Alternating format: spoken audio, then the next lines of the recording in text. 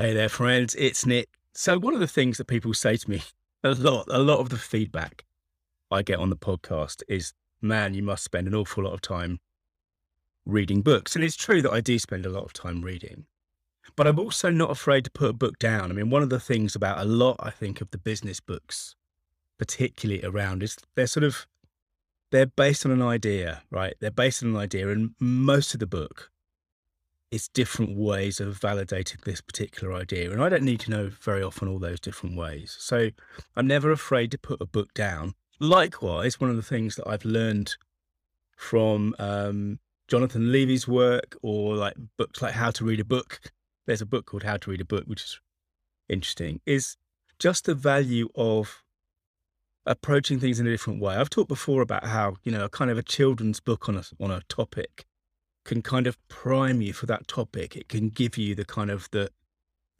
broad strokes of something before you decide whether or not you want to go in deeper. But I do the same thing with books. So, for example, I'm going to London shortly. I'm getting on a train, and so I know I'm going to have 2 hours on a train backwards and forwards from London today, which are relatively undisturbed.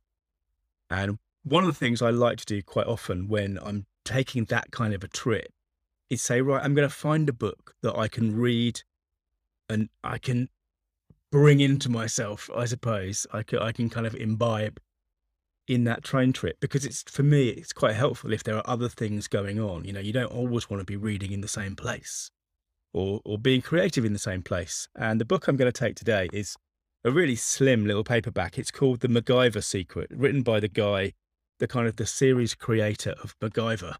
And it's about creativity. It's about how he comes up with all the ideas for the series, but also about the fundamental kind of aspects of creativity, which obviously is one of the foundation things that I'm interested in. And what I'm going to do when I get on the train is I'm not just going to start at page 1 and, read page 2 and page 3 and page 4 and whatever.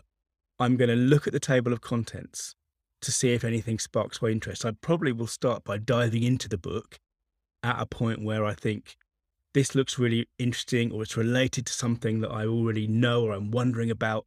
I'm also going to start thinking about how this book could help me. What aspects of the things that I find in the contents or the index, if there is one. Let me just check. There's a terrible habit we have now of, no, there's not really an index. Okay, so I'm going to end up looking at this table of contents, which is a page long, and seeing which bits do I think that I really want to dive into. Asking your inner MacGyver for the answers, that sounds interesting. Using the MacGyver secret in the workplace. This is all about creativity, like I said. So I will dive into the book and start to kind of sample it. And then I will work backwards or work forwards. And very often with a chapter, I will do a kind of a version of a speed read, looking at the headlines, looking at the bits that jump out at me and getting a sense of the kind of the terrain. And it's exactly the same reason why we might look at a kid's textbook before looking at something deeper, because we give our mind a kind of a basic idea of the map, the terrain that we're wandering into. And we can start to see whether or not it's interesting. And what will happen by the end of the journey, by the end of the train journey on the way back, is that I will have got a really good sense of the MacGyver secret.